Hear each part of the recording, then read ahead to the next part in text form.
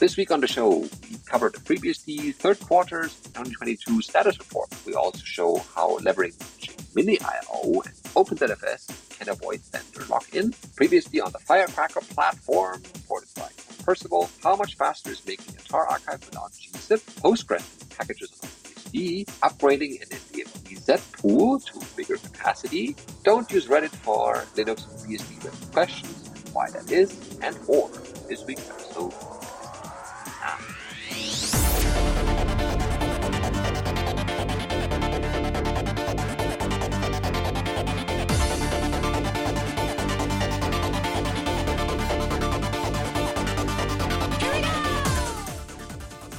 BSD Now, episode 481, Fiery Crackers, recorded on the 2nd of November 2022.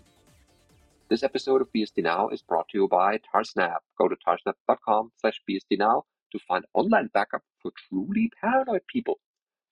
And if you want to support this show in various ways, check out our Patreon page at patreon.com/BSDNow, and thank you in advance for that. Hello, I'm your host, Benedikt Reuschling. And I am Tom Jones. Yeah, we are back here. Hope you had a nice week so far, and we could give you a couple more interesting tidbits here and there to make it even more interesting. For example, the FreeBSD quarterly status report has been released. So this is the third quarter of 2022. This is our headlines. Yep. So this is a collection of work from a ton of people. And it's been pulled together by Lorenzo Salvador on behalf of the status report team. And Lorenzo wrote, I noticed that in the past we had quarters with many more reports, often more than 30, sometimes even more than 40. Thus, I would like to encourage all of you to submit reports.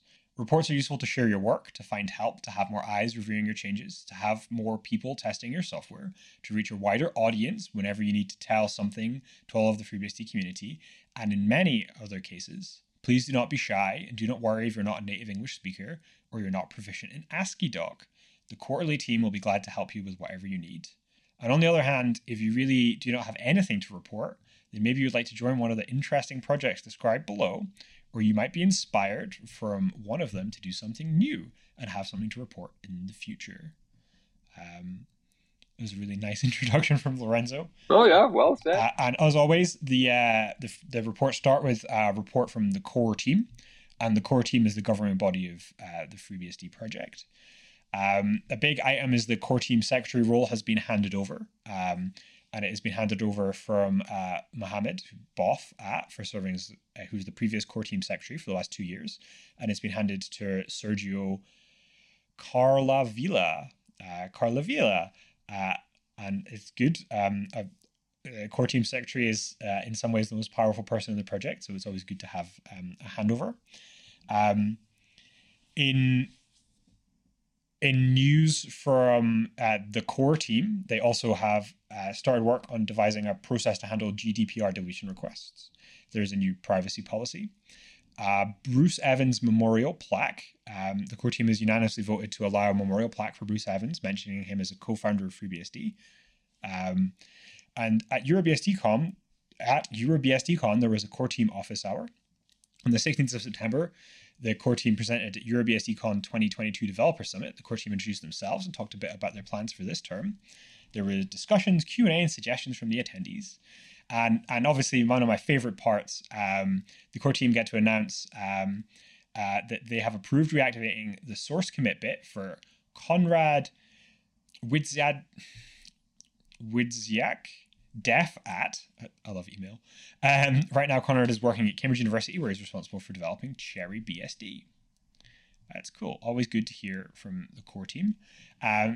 Quarterly reports would be amiss without an update from the FreeBSD Foundation, and they give an update of the finances and fundraising so far. And they talk about the juicy, technical, hard stuff with OS improvements. And they write, during the third quarter of 2022, 300 source, 36 ports, and 13 doctrine commits were made that identified the FreeBSD Foundation as a sponsor. Some of that work has dedicated report entries. And just general categories, there's FreeBSD as a tier 1 cloud emit platform, Intel Wireless towards 802.11ac, LLDB multi-process debugging support, OpenStack and FreeBSD, snapshots on file systems using journaled soft updates.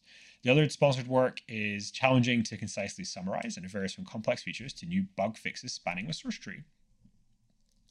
And they have fixes for ARM64, ZFS, the VM system, the event timer, and Beehive issues, and RISC-V issues coming from the foundation.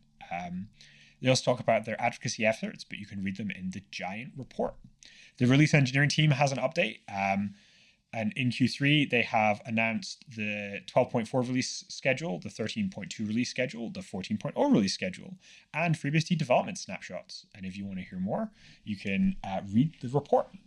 Cluster admin have some updates. Cluster admin run the infrastructure that makes FreeBSD actually appear, which then comes from RE. And in this quarter, the cluster admin team worked on additional storage for the CI system. VUXML deployed in all the official mirrors, which speeds up package audit functionality.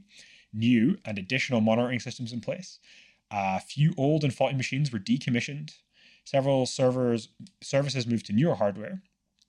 Regular cluster-wide software updates. Regular support for FreeBSD.org user accounts.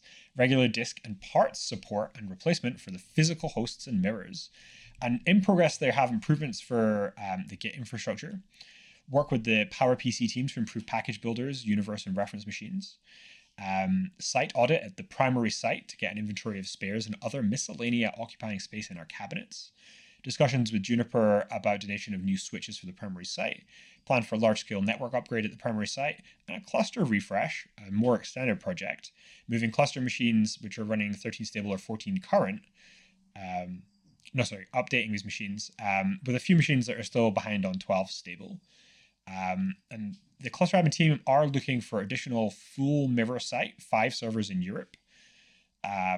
There's a generic mirror layout document which explains what you need, and offers of single server mirrors are also always welcome, and especially in Europe. Good to have. Yep. Then there's an update from continuous integration. They list the important completed tasks as the expansion of artifact storage space for adding more types of artifacts and longer retention periods. They also presented a testing and CI status update in the EuroBSDCon Developer Summit and linked to the slides, as well as the main PowerPC images and main PowerPC SPE images are added. So you can use those as well. They list a couple of work in progress tasks about designing and implementing pre-commit CI, building and testing, as well as designing the use of the CI cluster to build release artifacts as release engineering does. Testing, of course, and merging pull requests in the FreeBSD CI repo, and a whole host of other things. And they also list items where people could help out in the OpenRQ tasks. And if you have any CI related issues or want to help out, then get in touch with those.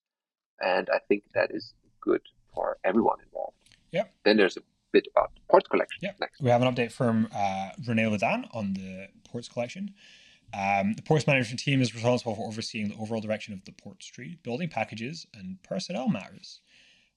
In the last quarter, there are just over 30,500 ports in the tree.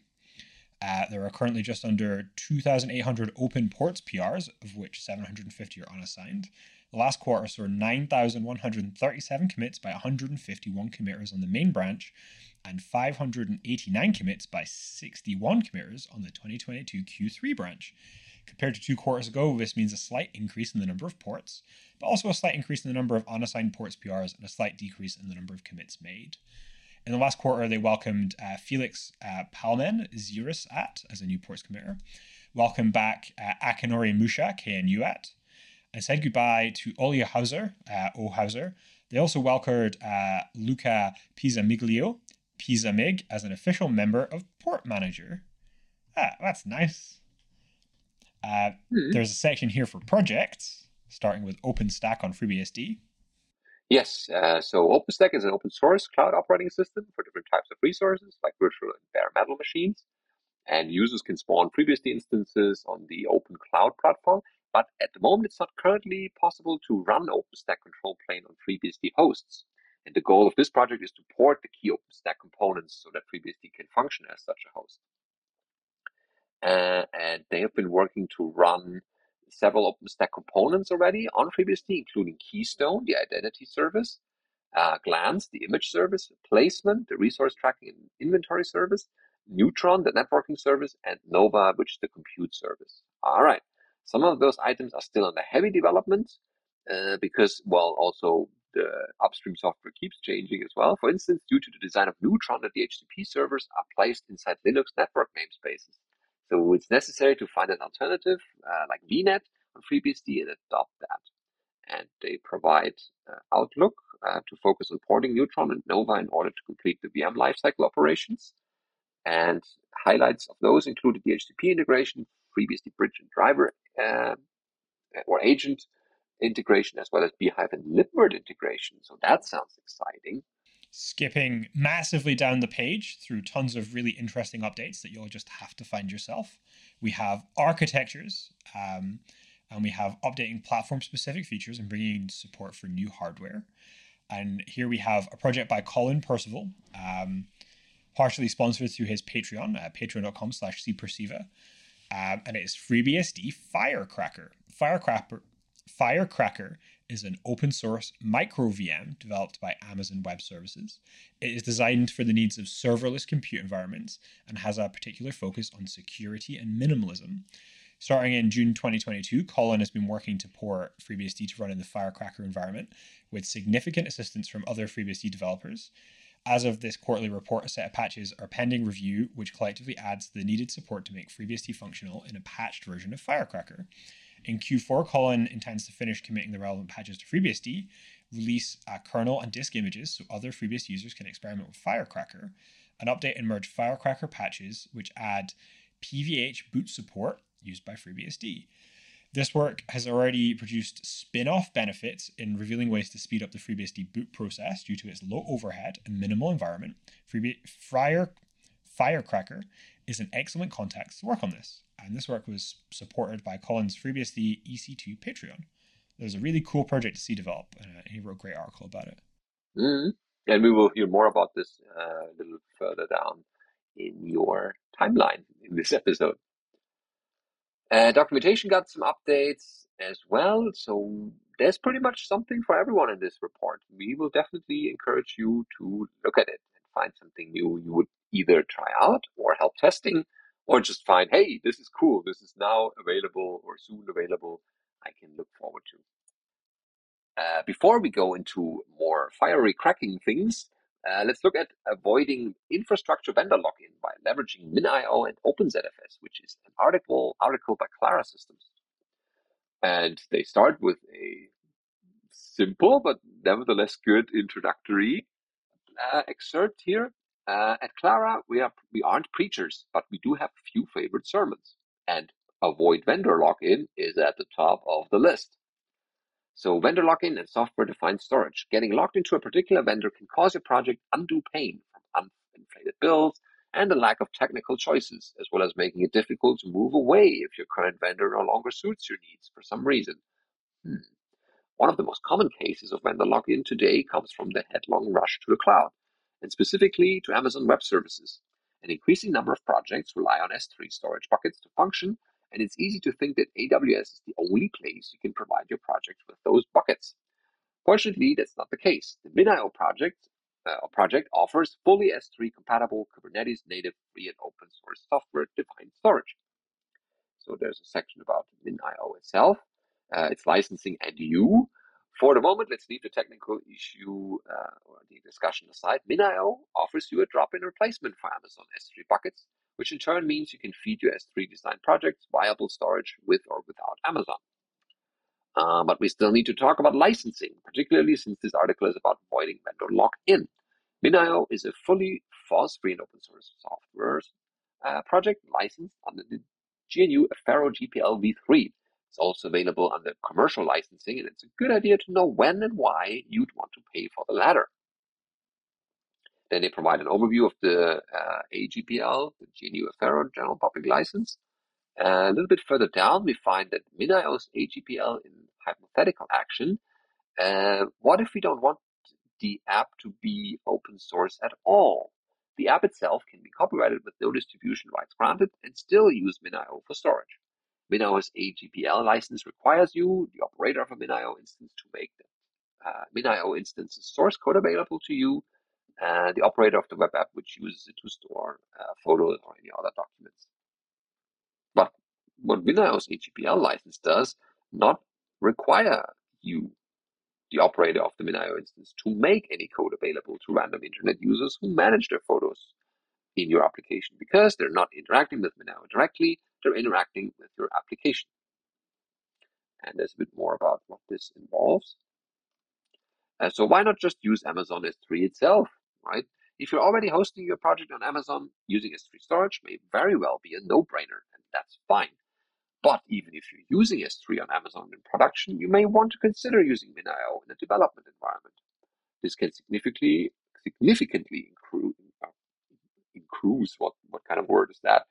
This can significantly reduce your dev infrastructure costs by allowing you to develop outside AWS itself, which could be a less expensive cloud provider such as Linode or DigitalOcean, or it could be your own self-hosted environment. Like we mentioned earlier, the OpenStack may be available sooner rather than later. And there's a bit more about OpenZFS and MinIO, so definitely check out the rest of the article, and then we'll have a better view about how to prevent this lock-in from vendors.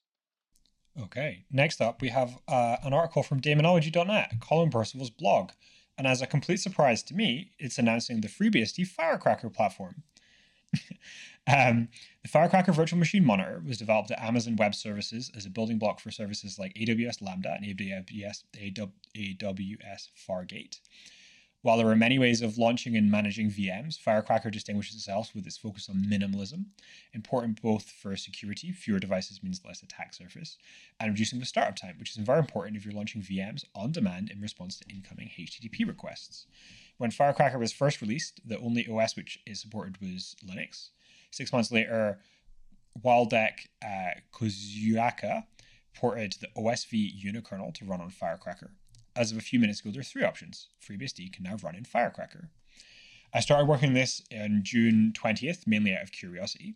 I'd heard that Firecracker had PVH boot support, which was in fact mistaken, and I knew FreeBSD could boot in PVH mode from Xen, so I wondered how hard it would be to get FreeBSD up and running. Not impossible, it turned out, but a bit more work than I was hoping for. I had a lot of help from other FreeBSD developers, and I'd like to thank, in particular, Brian, Ed, Jessica, John, Kyle, Mark, Roger, and Warner for explaining code to me, helping review my patches, and even writing entirely new code which I needed. Among the changes which went into getting Firecracker platform working, the PVH boot mechanism uses an ELF note to tell the loader where the PVH kernel entry point is located. FreeBSD was using an SHT note, while Firecracker, or rather Linux loader, was looking only for PT notes. Once I tracked down the problem, this was fixed quite quickly by Ed and Roger.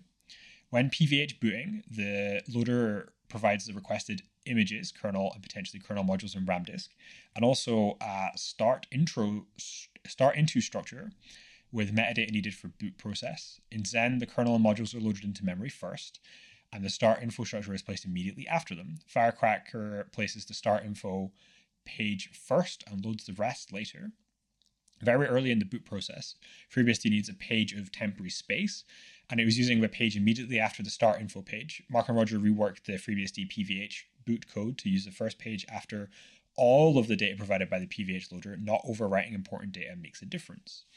Firecracker doesn't provide ACPI, instead providing information about CPUs and interrupt controllers via the MP table, interface defined in the historical Intel multiprocessor specification.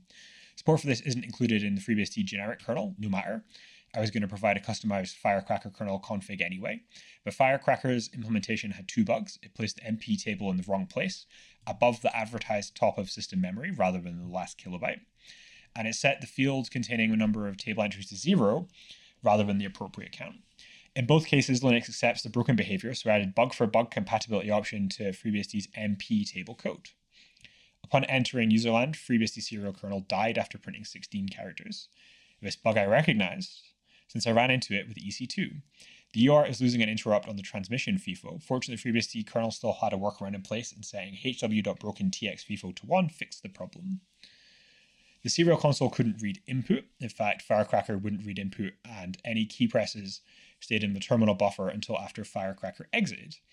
This turned out to be due to a bug, or perhaps I should say a missing feature, in Firecracker's UART emulation. Firecracker doesn't emulate the FCR FIFO control register, which FreeBSD uses to flush the FIFO.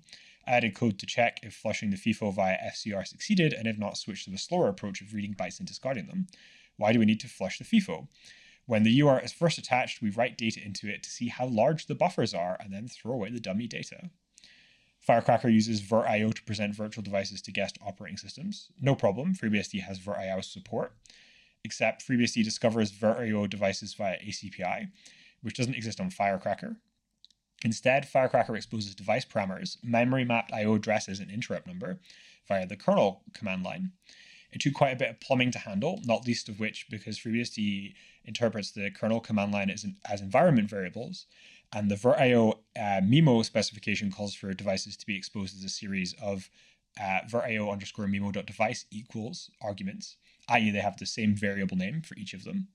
The FreeBSD kernel now handles duplicate environment variables by appending suffixes, so that you end up with VirtIO_MIMO.device, VirtMIMO.device_1, etc.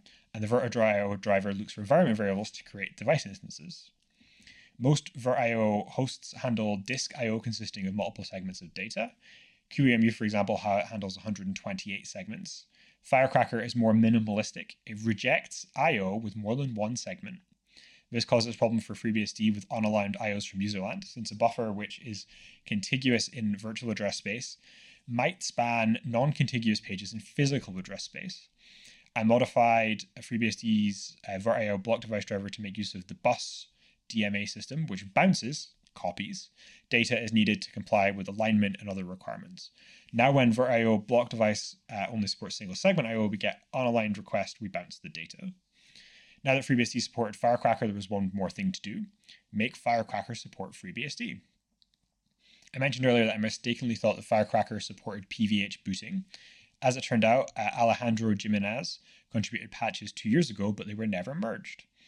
Some of his code ended up in the Linux Loader project, which Firecracker uses, but I spent a few weeks digging through his thousands lines of changes to figure out what went into Linux Loader and which still applied cleanly to Firecracker, and which I had to rewrite from scratch, a task made more difficult by the fact that Firecracker is written in Rust, and I'd never written Rust before. Nevertheless, I was eventually successful and opened a PR with updated patches, which I hope to see merged into mainline Firecracker in the upcoming weeks. How to try FreeBSD Firecracker? To try FreeBSD on Firecracker, you need to build a FreeBSD AMD64 Firecracker kernel and build Firecracker with Colin's patches, and he explains how. You probably also want to build a disk image so FreeBSD has something to boot from. Place vfs.mount.root_from equals UFS vtbd0 in to Firecracker's boot args to tell FreeBSD to use the disk you attach as the root disk. If there's significant community interest and experiment with FreeBSD Firecracker, I'll provide a pre-built FreeBSD kernel, root disk, and Firecracker binary so people can skip the process of building these themselves. Thanks, Colin. This is an excellent write-up of what was some really cool work to see. Yep, very nice.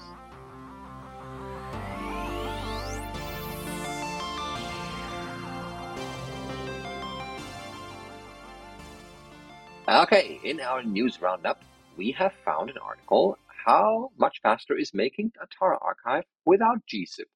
So this basically applies to pretty much any Unix that's using those. And the article author also begins with everybody on Linux on BSD seems to use a program called gzip, frequently in conjunction with another program called tar. And tar, named from tape archive, so T from tape and AR, first two letters from archive, make up the tar, is a program which copies files and folders or directories to a format originally designed for archiving on magnetic tape. But tar archive, we'll do that one more time. But tar archives also can be saved to many other file systems besides tape. Tar archives can be saved to normal hard drives, solid-state drives, NVMe drives, and more. So when making those archives, people frequently want to minimize the archive's size. Maybe less these days because disks are so big, but you also need to transfer them sometimes. So that's where gzip comes into play. Gzip reduces the size of the archives so they take up less storage space. Later, the gzip tar archive can be unzipped, and unzipping restores the tar archives to their original size, while unzipping the tar program can be used again to extract or untar the archive. Extraction hopefully restores the archive original files exactly as they had been when the archive was created. And they also detail that many people frequently use tar and gzip for short-term backup. For example, on servers, and before compiling, they use tar to make a short-term backup on how things were before the compile and install. So they list also 3 good reasons to compile in the first place, that we don't have to go too deep into. But here they go into how much faster and bigger are plain tar archives made without gzip. They wondered how the overall time required to make their pre-compiled archive would change if they did not use gzip. They also wondered how much bigger the archive would be. Below are shown the data and the analysis of the surprisingly large creation time difference they found. The archive size difference is also a lot, but nowhere near as much as the creation time difference. So they ran the pre-compilation archive twice, once with gzip and once without gzip, and made line number transcripts of both tests. So my question there would be, is that with buffering or with caching or without? Because when you do it again, the operating system may have already cached some of those IOs or some of those disk files. So maybe that screws up the results there. But let's keep it as it is. So here they found that it takes 28 minutes of real time, zipping up a local revert gzip to local. And then without gzip, it just takes 1 minute 14 seconds. That's wow, not too. That's quite a big difference.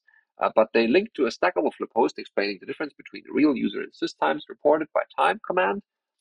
And the real time is the wall clock times. The real time shows how long our command took to finish. gzip took 22 times longer. And they try to find out why and compare the compression sizes, which was 55% of the overall file, a lot of compression there. And so they conclude here that there's one disk space available on their servers. So having an archive that is twice as big but creates 22 times faster might be the best choice. Going forward, before compiling, they will skip doing any compression at all. When backing up, use local to revert or to enable the revert. Now they won't have to wait with half an hour anymore.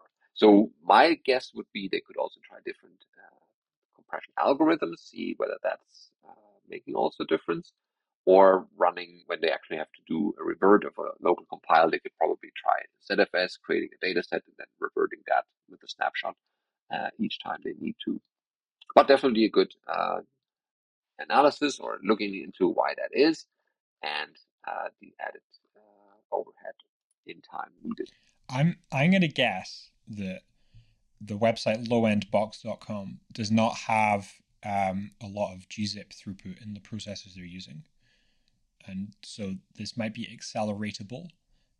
Other compressors might also go faster, but yeah, obviously compressing is more work than not compressing.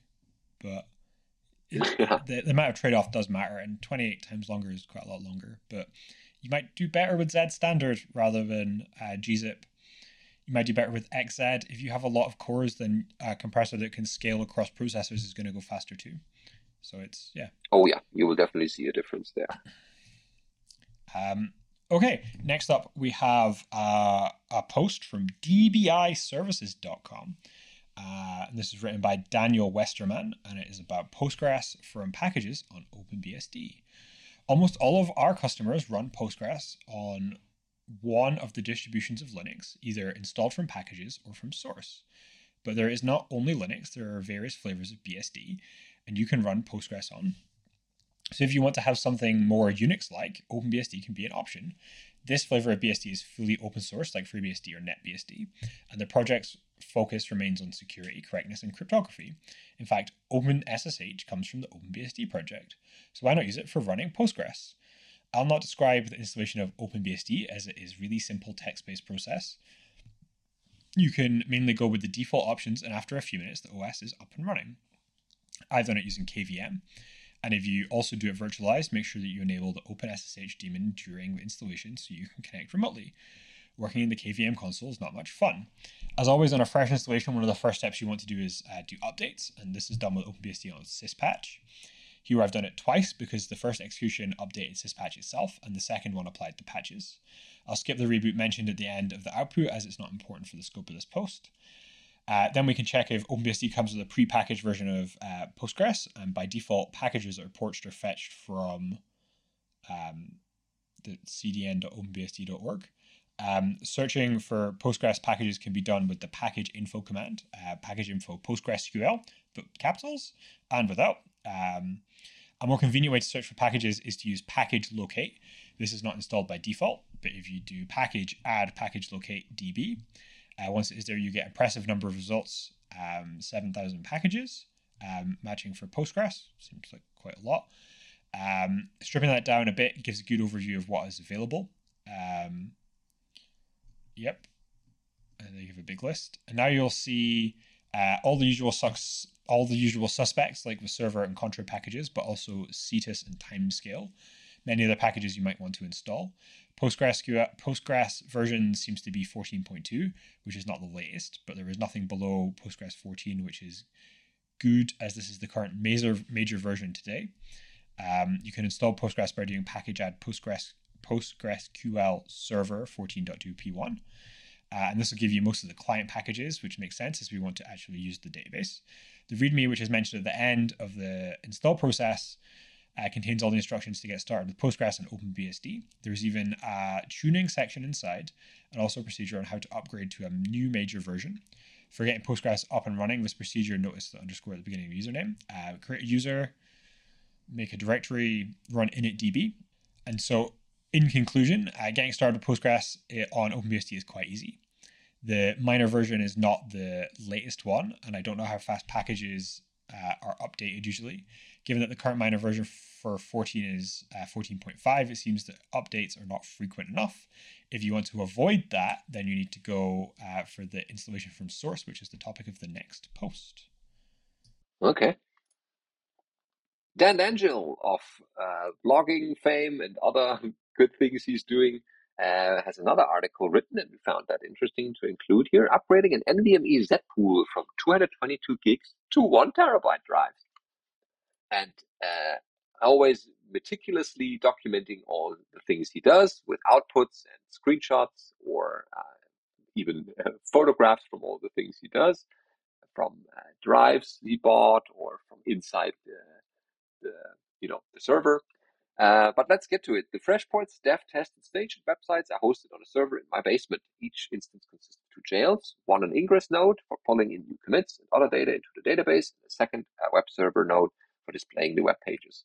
And he bought the new drives here, and it's nice to see that it's a Samsung 980 Pro, and on the packaging it says boost your gaming storage, and I think Dan will not use it for that particular purpose. So other uses for that storage are perfectly fine too. So those arrived, and he took them out of the package, of course, and has provided pictures. That's definitely a good way of following along, and for people who have bought similar drives, they could basically do it using just that introduction. And also then he looks at his Z pool, what kind of data sets there are, and how to upgrade that. And he also provides all the commands he's entering, as well as the output of those. SmartCTL is also displayed, so you can see what kind of specs those new drives have. And then he does go about how to partition the new drive, as well as including it into the Z pool, figuring it, auto expand is an option here, and the ZFS property that you may want to consider that. And Zpool detected those and figured, one of my drives need resilvering, and of course to get the new data on the new drives, so that all have the same state here. This is a mirror. And then over lunch he thinks, which drive to pull? He has to pull NVD1 from the NVD pool. Which one is that? Based on the D message shown earlier, he knows that it's the BPXP drive and not the WDC drive. And he didn't have a brand model name to distinguish them, but he'd hoped the serial numbers were visible, and he could provide PCI-conf output to compare and other things. So all this is quite good for people who are in a similar situation, and Dan has good ways of finding not only problems, but also saying, okay, here's my current state. I don't know any further, but please, someone more knowledgeable, look at my blog post and figuring out to help. What do I need to do next? But in this case, it all worked well, and now the drives are taken online, and expanding the drive to all available space, done, and now he has more disk space available. Okay, and last up, we have a public service announcement, I guess, from UnixChic.com. And they write, don't use Reddit for Linux or BSD related questions. And it starts with a highlighted warning. If you're looking for answers related to Linux or BSD, or anything for that matter, Reddit is often not the right place to search for them. If you want to get valuable information, why would you try to locate it in a place that is mainly occupied by immature, hostile, selfish people? This is not unique to Reddit. Use NetAdless, but it generally relates to many social places on the internet, specifically those with points-based voting systems. By the very nature by which the points-based places work, they not only attract but often nurture the most hollow and miserable people. Reddit and other places like it are often toxic and superfluous. Exceptions do exist, and occasionally you will find good channels and helpful information, but in many cases it's just a complete waste of time. So many people spend their time with empty, personal, emotional, and myth-based discussions and statements. To most people, social acceptance is one of the most important driving forces of their lives. As such, social media discussion sites are mainly dominated by people who follow hype and trends. They cannot and do not think independently, and they are afraid of going against the current. If you use your brain and don't follow the hive mind, you will definitely not be liked. So where should you go instead? Read documentation, study blog posts, mainly those without ads. Most ad-based blogs are useless because these people just write in order to get money. Join mailing lists, but be on your guard for toxic environments too, because some mailing lists are bad. Look through archives first and you'll quickly reveal how people behave. As an example, if you're interested in OpenBSD, one of the best places to get professional help is on the MISC mailing list for OpenBSD. Even the developers answers questions and help out. However, a couple of people on the list are full-time bullies. They do nothing but wait for someone to ask the wrong question. And as soon as that happens, they are all over the person as a flock of hyenas attacking a lone prey. They are easily recognized by their hostility and their constant sucking up to developers by exaggerated praise. Write email to authors of relevant blog posts. Often bloggers are happy to help someone with a shared interest. Don't be offended if you don't get an answer. Time is precious for all. Find user groups and meet people in real life. This is perhaps the most important. In real life, most people behave differently because they can't hide. Last but not least, don't waste your time feeling depressed if you've been the target of a toxic group. Surely if a drunk person on the street shouts at you yelling, "You're a fool, stupid, or wrong," or something, you would hardly know it as well because they're drunk. He doesn't know what he's saying. Why would you pay attention to the bigger fool on social media? That's actually quite a nice sentiment.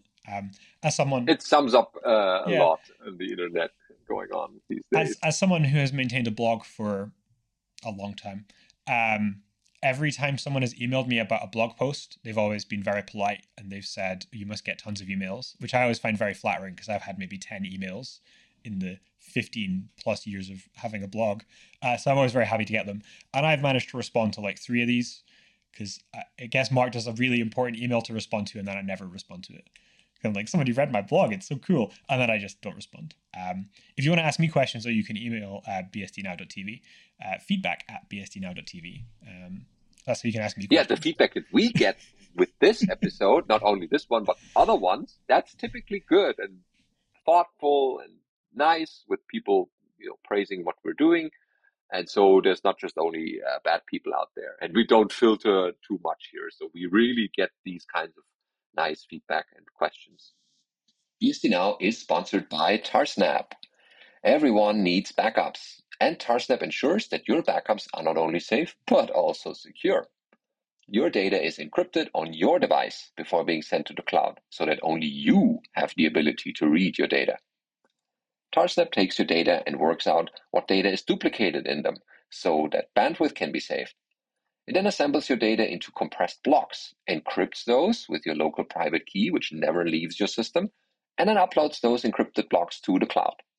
So even if someone would have been able to obtain your backed up data in the cloud, they cannot access it because it's still encrypted. Tarsnap is easy to use. If you can use Tar, then you can use Tarsnap. Tarsnap is prepaid, so you never have to worry about an unexpected bill. Tarsnap is fully open source, allowing you to inspect the code to make sure it does what we say it does. Tarsnap also does bug bounties if you find some errors in the code, and with clients on all major platforms, there's no excuse to not have good backups. Go to tarsnap.com to learn more.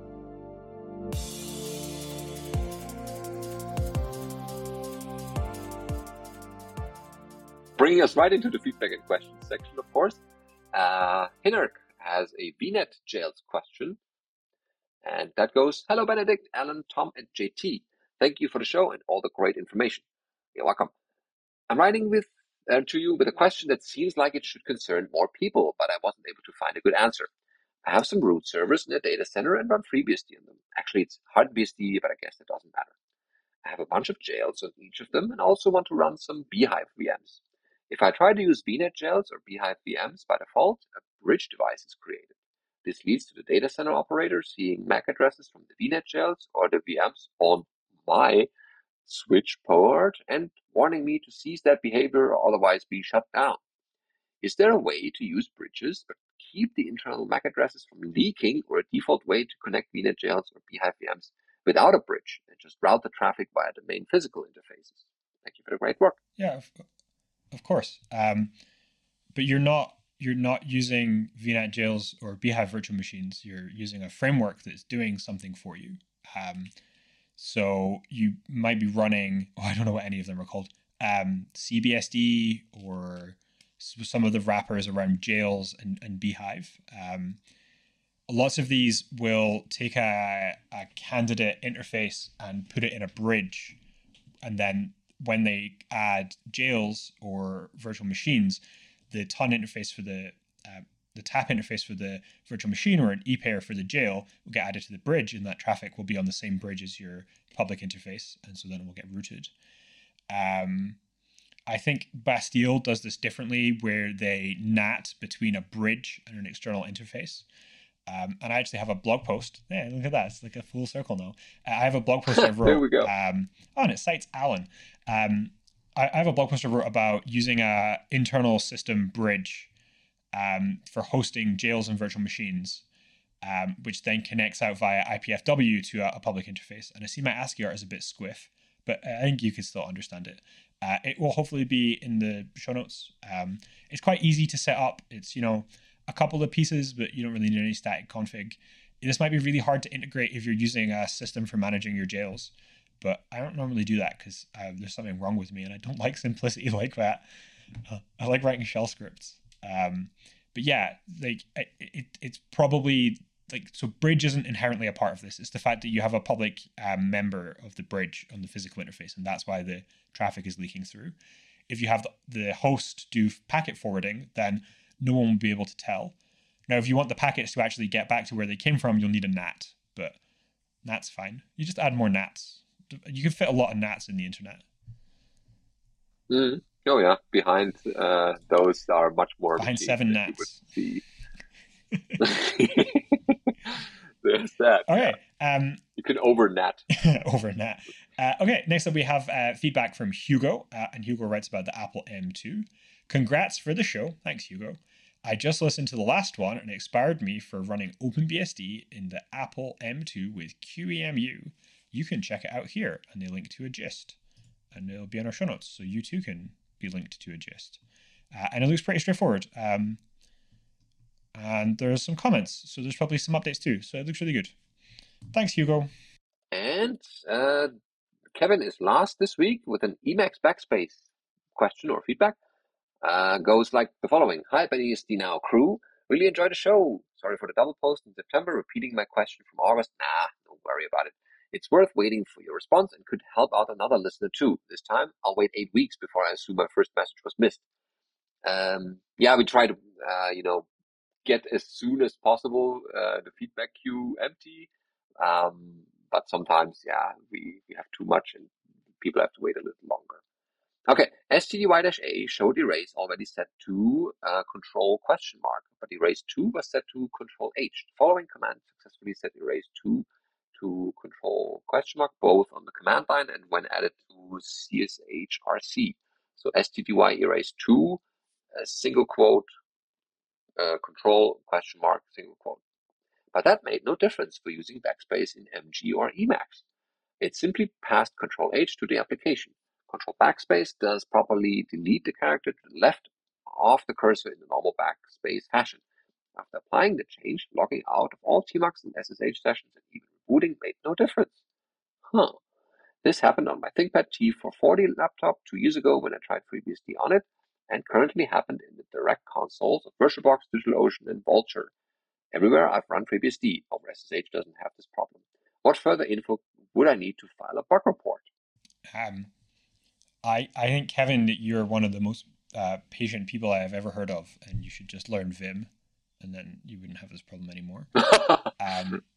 Yeah, I don't know. You might want to find a medium where you can get a faster response time than every 8 weeks for asking this question, because the problem you have is neither Benedict or I use Emacs because we like memory. You remember, you're right there. and FreeBSD forums would be... Yeah, and my suggestions should have fixed this. It would have fixed it for Vim. You could try changing your terminal type. But I really think you should ask in a forum or on a mailing list. I don't think this is a bug. I think this is a configuration issue for MG and Emacs rather than an actual bug, because other people would be hitting this and complaining. They definitely would be complaining. It could also be that it's CSH. That's wrong somehow, but trying a different shell could probably confirm or confirm. I'm almost tempted to install MG, but I would type MG and then I wouldn't know what to do and how to leave, like when I get dropped into Nano. So yeah, right. I'm sorry we can't be more helpful, but I think you need to find a faster medium in which to ask for help. Yeah, this is a general Unix problem, not just FreeBSD related, I think, if it's a configuration issue at all.